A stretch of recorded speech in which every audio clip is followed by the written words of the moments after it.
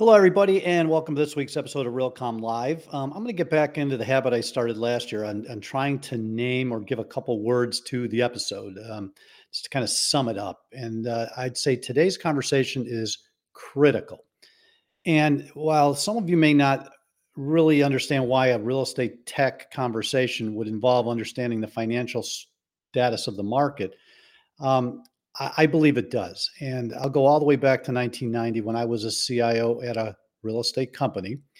And when things were going good and money was flowing, projects were easy to get approved and companies were willing to take risks. And all of a sudden, when we turned that corner and financing got tight in the market, meaning deals weren't closing, leases were getting canceled, properties weren't worth as much as we thought they were, that spirit, that sentiment made its way down to my budget.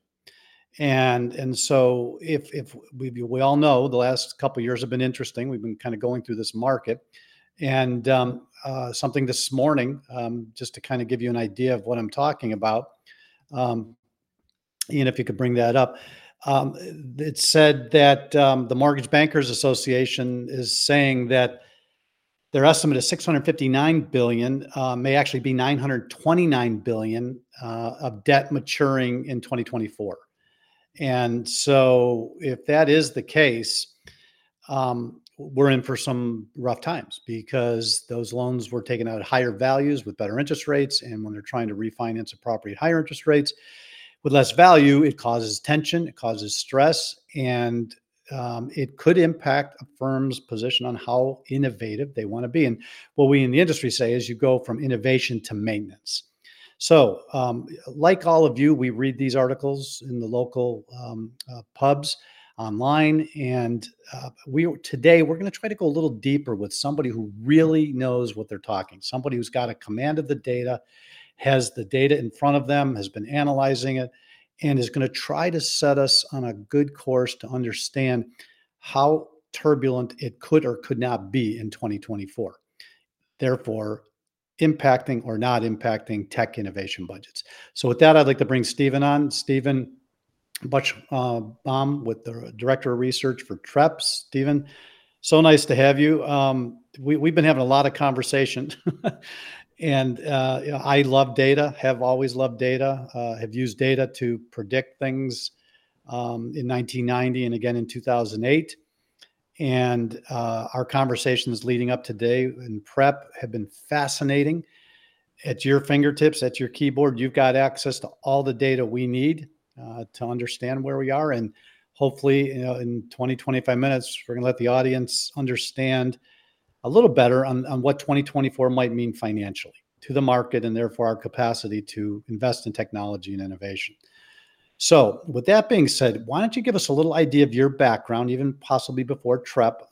When did you get interested in data and the stories it could tell you?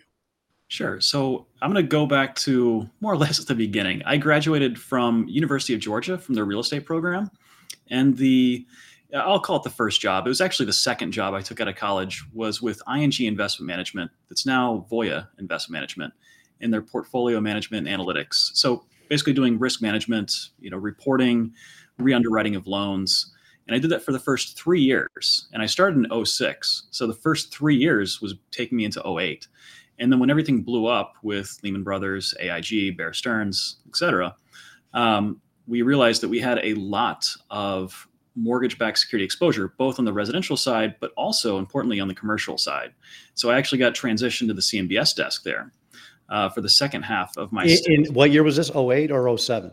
2008 was when I made the transition. So from 2009 to 2012, Wow. I got moved to the CMBS desk. And it turns out I did a lot of digging on the Bloomberg terminal and found out that our company actually had the most exposure to junior mezzanine tranche CMBS bonds of anybody in the world. Because to give you a little bit of inside baseball, ING was doing a similar business plan to what AIG was doing. And we call that the spread lending game, where you'd take AAA assets, swap them fixed to float. You'd be on the receiving end, so you'd reinvest the proceeds.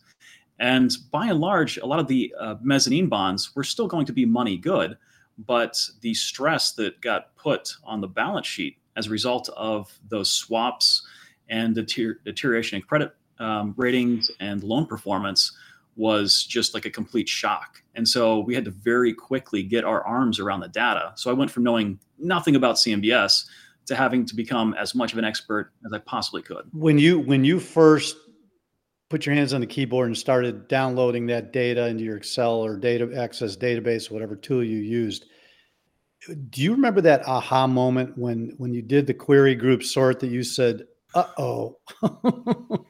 I can tell you, so one of the best aha moments, because it was a colleague of myself that got taken from the commercial mortgage whole loan team.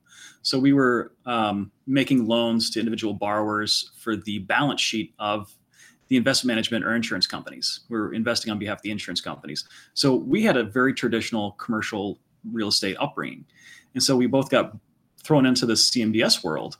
And what we realized early on in the 2008 fallout was that there were a lot of 5-year loans that were going to be coming due that weren't going to be able to pay off.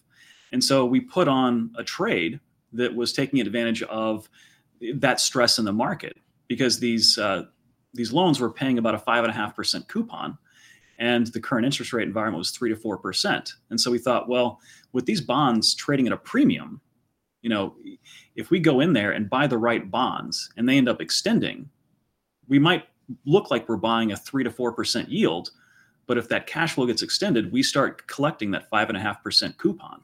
Right. And this is like a no-brainer trade for us. And so we went from that trade to looking at seasoned credit to then looking at more recent vintage credit. So it was kind of a fun exercise. So when you finally realized that this was going to be big, was it before we all saw it on television, or was it when we saw it on television? When did you realize things were getting pretty ugly? I would say that the moment when I knew it was going to be pretty bad was when the head of the commercial mortgage group really kind of started having a panic moment. And he was calling upstairs to find out exactly how much of these mortgage-backed securities we had exposure What to. month of 2008 was that? Ooh, I would say that was late. It was actually 07, and it was a year before the. So a year before the pack. So you didn't have to convince your executives; they started realizing this thing was going to get ugly. The stress was there, and then once we got into, and I remember this very distinctly, the fall of 2007, we were having discussions about, exactly what was happening in residential credit, and somebody said, there's no way you can get a 100% LTV residential loan for under 7%. And I just kind of laughed. I was like, well, it's funny because I just got quoted one. That must be one of the last ones that'll, ever get quoted like that. And it just kind of like slapped me across the face to think, my gosh, like what exactly is going on and what's the magnitude? And I don't want to go too deep in the woods because I want to get to the ultimate conversation about how this impacts operations of a business. But I got one other question as it relates to 2008. Any of that paper still on the books? There is, believe it or not, there are some loans that are still stuck around. It might only be 1 or 2 loans left in a 2007 vintage deal that are now real estate owned. So they've been foreclosed. The lender holds title, and they're just trying to maximize recovery proceeds. But that still might be a very negative outcome in terms of. So that's 15 years of extend and pretend, kick the can, staying alive, right? I mean, all these little. It's amazing. Phrase. And again, I went through the 90 cycle, which was insanely efficient. Mm-hmm. By 91, the RTC was formed, Resolution Trust Corporation, all the assets were dumped into it. They marked them to market, which was 10 cents on a dollar, 25 cents on a dollar kind of thing. People came in, knew what they were getting into, had a base that was affordable, reinvested, into the properties. And by 95, they were doing well. Right. And that was a 5-year process maybe. And now we're 15 years and you're telling me there's still loans from 08. And here we have 2024 with 659 billion, possibly coming due this year. So any parallels, any guttural, feelings of what you experienced in 07 to what the headlines you're reading today? Are there any parallels whatsoever? There are, in terms of the level of uncertainty, and we call it kicking the can down the road. Is that's the strategy? Is, well, we don't know exactly what this loan might sell for if we were to liquidate it, and ultimately we don't want to take a high loss severity if we think things will be on the mends 2-3 years from now. So that part of the game is ringing, very, very similar. However, the big difference is going into '08, it was very much an over leverage underwriting, credits type problem we had. Today, it's more or less rates centric. I would say the underwriting has been much, much more disciplined.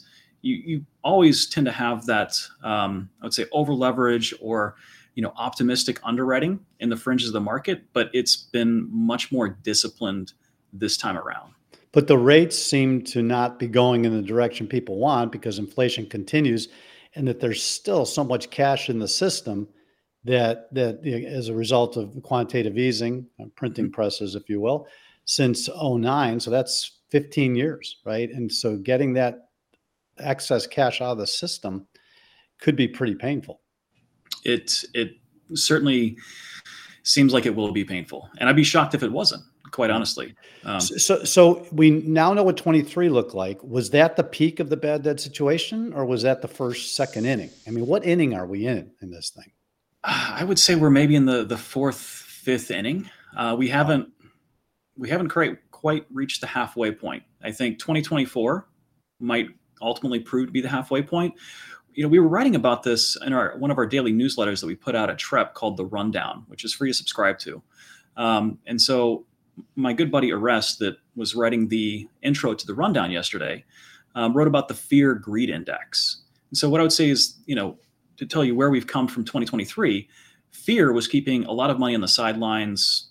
Bid-ask spreads were wide, and there wasn't any transaction volume. And then all of a sudden, at the end of 2023, in December and into January, we've seen a flurry of activity. And if we look, say, at CMBS issuance, we've had roughly a little over $7 billion in issuance in the conduit, large loan, and single asset, single borrower space this year. Versus at the same point last year, it was roughly half that. Okay. So things have come back. It seems like we're starting to transition to that greed phase where you will see transactions materialize, but make no mistake, there's still a very large bid-ask spread.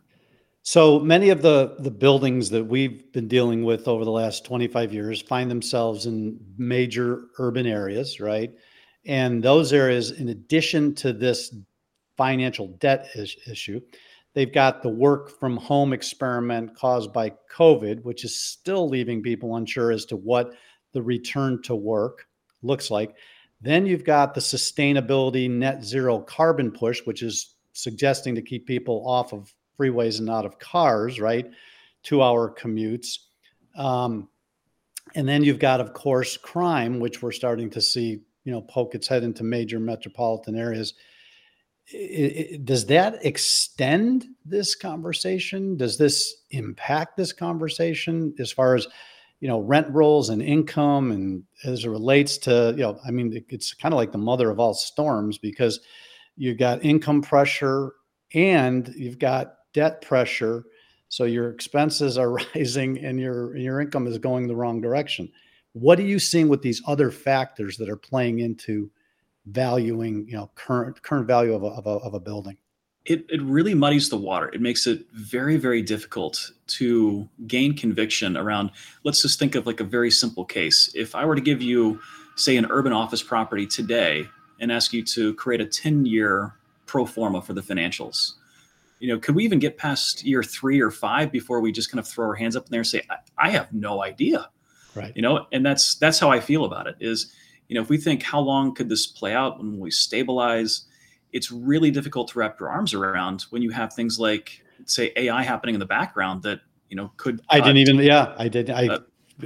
even mention it, but I should have. Absolutely. Because there are people that are saying that, one rack of computers in some data center, in the middle of the desert or near a lake for cooling, can do the work of 100 people or 100 seats, right?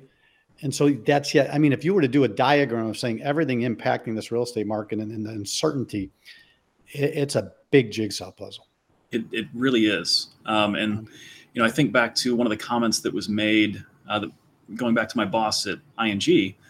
He said, I think we're going to see a lost decade of interest rates. And at the time, I just kind of laughed. I was like, oh, Maurice is always the pessimist. He's the perpetual bear.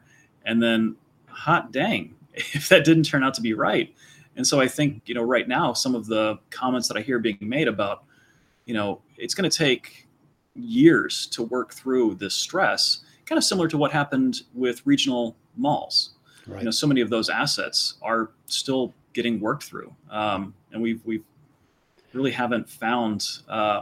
Ultimately, I think we maybe have found the floor on a lot of these assets, but we haven't figured out the adaptive reuse The yet. adaptive reuse yet, exactly. Well, I mean, we've seen the apartment buildings go up next to the mall. We've seen, gymnasiums and health centers and other uses, but I don't think that journey's done either.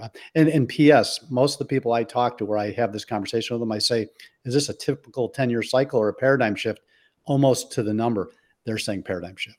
So, Yes. in addition to all the technical financial issues we're dealing with, which we have seen before, we've got this paradigm shift of work from home, which was caused by a pandemic, which is creating this technical obsolescence or functional obsolescence of these buildings that not everybody's got figured out, right?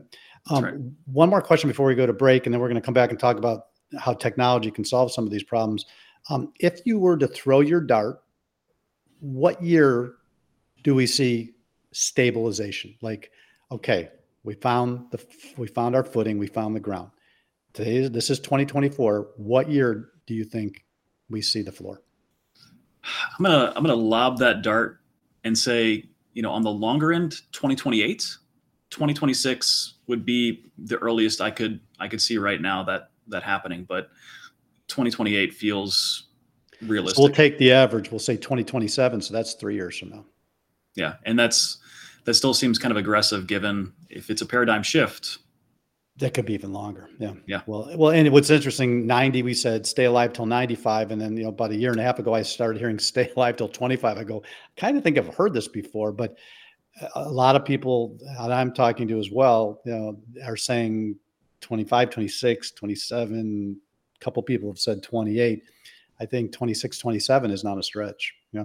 So that's a perfect segue to our next conversation, which we'll have after the break. Is how do you manage operations, knowing that your budgets might be constrained? You can't stop innovating. Technology is going to play a role in these buildings. They're not going to want to come back to the cube farm of pre-pandemic days. They're going to want immersive experiences. They're going to want safe experiences. They're going to want broadband that works, cell phones that work. I can go down the list of technologies that are going to have to be put into this building before people are going to come back and really have that modern experience they're looking for. So let's hear from our sponsor, and we'll be right back. Great conversation. All right, Stephen, I know technology is not necessarily your forte, but I think you look at enough operating budgets and understand what it takes to run a real estate asset that I think you'll have some good insight on this. So before the break, I mentioned a few, but let's just think about it. Today's modern workplace, your cell phone needs to work.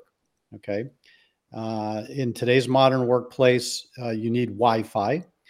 You need efficient maintenance and operations, meaning you can't have 4 truck rolls to fix the chiller. You should do it in one, which means that chiller's got to be connected to some type of network. You can bring down your operating costs by taking a serious look at energy consumption and how you're doing it, right? I mean, is there low voltage in any of your building? Or are you still relying on that, AC clunky architecture of 100 years or 75 years, whatever? From your perspective, when you're looking at the way some of these companies are being run, are you seeing a serious look at technology as a way out, as a tool out, or are your conversations strictly financial and technical? So a lot of our conversations are structural, technical, looking generally at the operating expense numbers, not digging too much beneath that to the technology that might be giving you an efficiency advantage. But that being said, that's something we always keep our ear to the ground on, because we need to know what's happening with technological innovations, trends in the marketplace, and what building owners or operators are doing to try and stay competitive or counterbalance some of the expense load trends that we see in the data. So to give you just an example of one item that has come up in conversation so many times over the last, I'd say 18 months, is insurance. So the fact that you're seeing insurance now even enter into the discussion, when in the past it was, well, it should only be about 3% of your operating expense budgets, and we're just going to grow that at 3%. Throw that out the window. It's doubled over the last 5 years, and you're seeing deals fall apart at the closing table because either you can't get coverage, or it's the coverage that you can get, the cost is 50% higher than what it was 2 years ago. Right. So yeah. So I was in Florida, in Tampa, last couple of days, and had a phenomenal meeting with a senior real estate executive, not a senior technology executive, but a senior real estate executive. And he brought me into their leasing room, if you will. And he had the most stunning 3D model of the entire city of Tampa, much like I saw in Singapore, Shanghai, and Korea when we traveled Asia. And then he had a Real Engine, which is a gaming software platform, juxtaposed on top of this model of the city.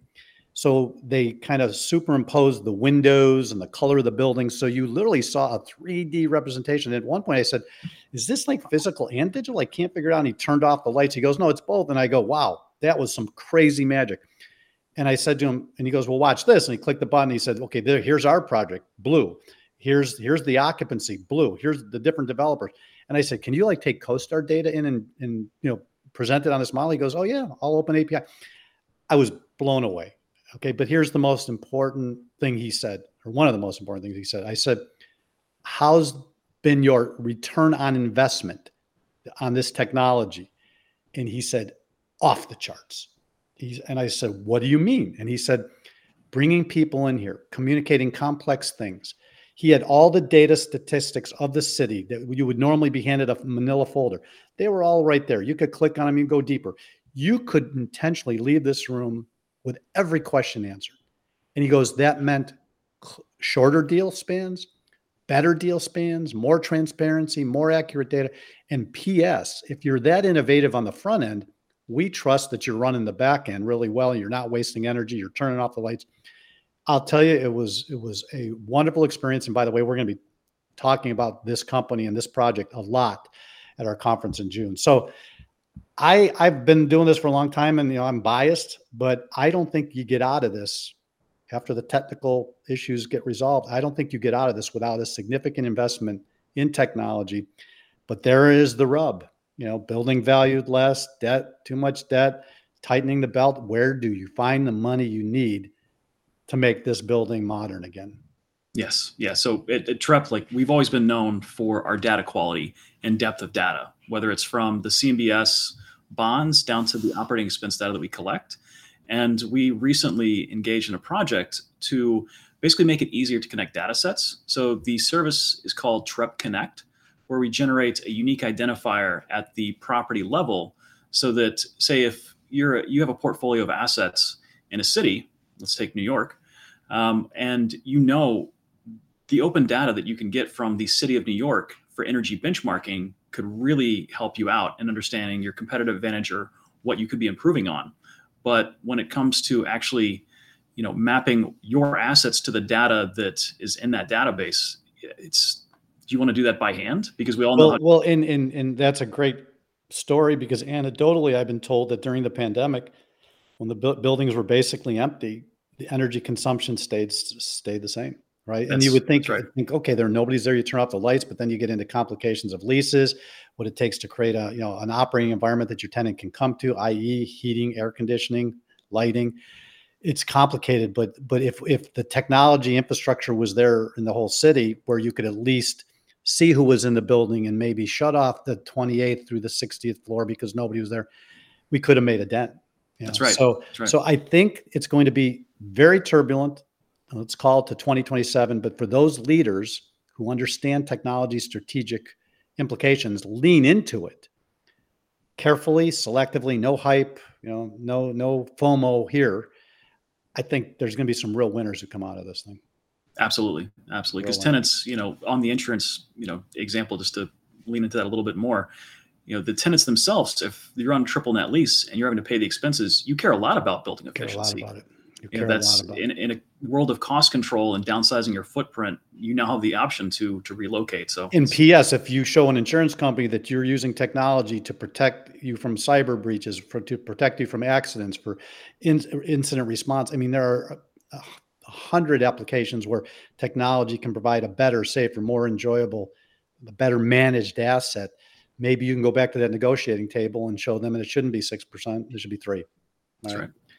Well, we obviously went over. I don't care. This was such a great conversation. We are going to continue this over the next 4 months, and we're going to continue to refine this. And I'm really hoping to get you to the conference in June, because I think your message and the data that we uncover in the next few months will be valuable to all the technology people who have to build budgets for 24, 25 and beyond to understand where this market is going to take them. So, Stephen, thank you so much for your hard work and for sharing it with our audience today.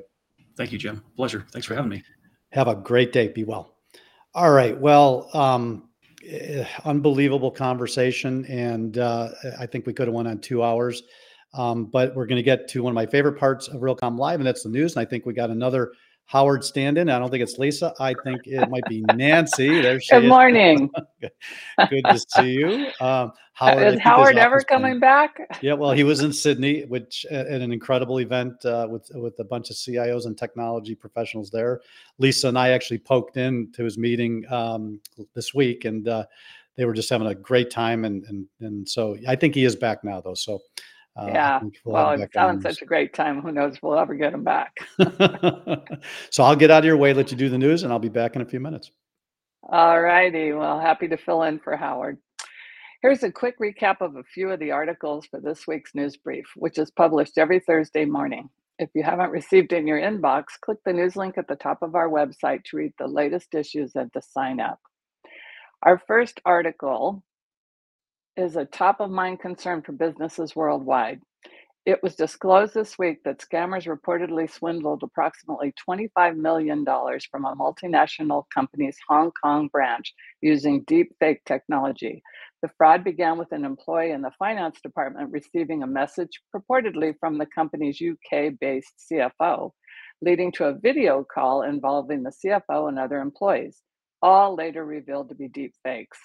Following instructions from the fraudulent call, the employee transferred $25.6 million across 15 transactions to various Hong Kong bank accounts. It took a week before the company realized the deception.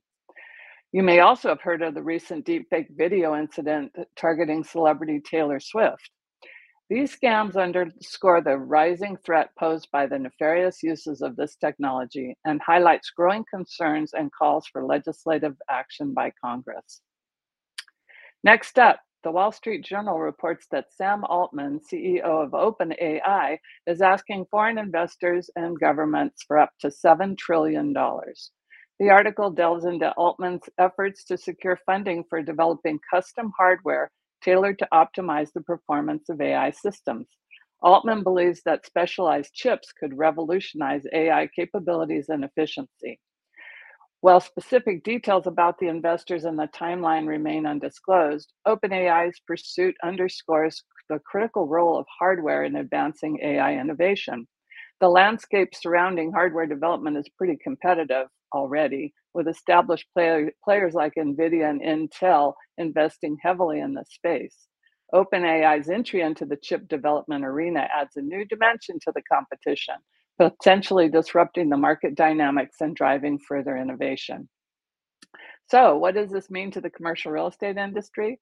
Well, among other things, the investment will pay for the infrastructure to support Altman's ambitious plans, and building out that infrastructure could have real implications for CRE, considering the office space and data centers needed to house expanded operations. Altman posted, "We believe the world needs more AI infrastructure, fab capacity, energy, data centers, etc., than people are currently planning to build. Building massive scale AI infrastructure and a resilient supply chain is critical to economic competitiveness. OpenAI will try to help." We shall see. And then lastly, Microsoft has expanded its cloud for sustainability with new data and AI capabilities to aid customers in measuring, reducing, and reporting environmental impacts. The enhancements include sustainability-focused data services in Microsoft Fabric, and an AI model integrated into the Copilot tool for improved insights in the Microsoft Sustainability Manager platform. These features enable organizations to transform environmental and social data into analytics, aiding in regulatory reporting and decision making. Specifically, the AI model helps identify emissions reductions, opportunities, and anomalies, providing critical insight for managing ESG data efficiently. Microsoft's holistic approach now covers carbon emissions, water, and waste management, offering a comprehensive view of sustainability's impact. And that's it for this week. We'll take it back to you, Jim. All right. Well, quick comment on all three.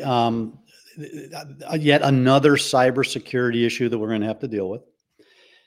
If you ask me what inning we're in, we haven't even gotten on the bus to the park yet, because cybersecurity combined with AI is just opening up a whole new realm. And can you imagine if I did not know that I was really talking to you on this, and that the deep fake was so good that some other voice off the camera was using your face, your video, your actions, and putting words into your mouth. I mean, we're going to be going into this deep at the conference and the cyber forum and other places, because it's a big deal. These were on camera, live, with other employees. Live. Totally convincing. Totally convincing. All right. And they said they were a little nervous, but it was so convincing on the video that they, said it's got to be true. On the Sam Altman thing, I read the book, Chip Wars. Would recommend it to everybody. Great book. It clearly shows the last 40 years, where they were, where they've been developed, where they went, where they are now, what needs to be done. It's a relatively easy read. Anybody in the tech space should read it, because it gives you context. And last but not least, Microsoft injects AI into the sustainability data, ESG. Microsoft's injecting AI into everything. In fact, when I describe our next week's guest, and we are wrapping our arms around Microsoft and all the implications of Copilot and all the other Microsoft products, because AI is complicated. You just can't push a button and the magic happens. You have to have a strategy. You have to have data governance. You have to have good, clean data. It needs to constantly be updated. So these stories are spot on, and hopefully people take the time to read them. And they're impacting everything within an organization. Well, it's not just hardware, it's all software related. You need to be dealing with 10 things at once. You're juggling 10 major things at once. And I'm starting to feel and hear a lot of that stress in organizations, saying, how do we keep up with this? And that's what we've been trying to do is, we're out there digging and trying to organize and make sense for some of these topics. It's not just that AI is cool. It's like, okay, be specific. Show me exactly why AI is cool. Show me the weaknesses and the strengths to help me with my strategy. So, yeah. Reminds me of when the PC came out. Yeah. Well, yeah. Revolutionized everything we did. And then the internet, right? This is that big. Yeah. Some people are saying it's actually bigger than the internet, which very well could be. All right. Well, listen, thanks for having me. Thank you very much. Howard's back next week. I think he's back, but thank you for filling. I appreciate it. All right. Before I close out and talk about our next week's guest, let's hear from our final sponsor, and I'll be right back. All right. So keeping on the AI theme, next week's guest, just a phenomenal guy, smart, hardworking, is going to be coming in and talking about what? None other than AI. So we've been doing an awful lot of work on AI, trying to dig deep, starting all the way from last year's conference, going into Buildings AI in the fall, our AI advisory group, monthly meetings. I mean, this is not an easy topic to understand. Kind of some big bucket areas that we're starting to see develop is AI can be applied to the front end, the smart building, the back end, the operations, and then also the productivity stack, which means how are your workers using AI on a daily basis inside of a real estate company? Not necessarily the accounting or the lease administration systems, which will take that data and play around with it, but really, how are you running the business? Well, Joseph gave us a demo a couple of weeks ago about how he runs his day and his team and his company. And I will tell you, this guy's on fire. You are not going to want to miss this. He's going to give us a little demo, and we're excited to have him and continue this this discussion of AI and all other interesting topics. So with that, I say thank you very much. Have a great day. Be well, and we will see you next week on Realcomm Live.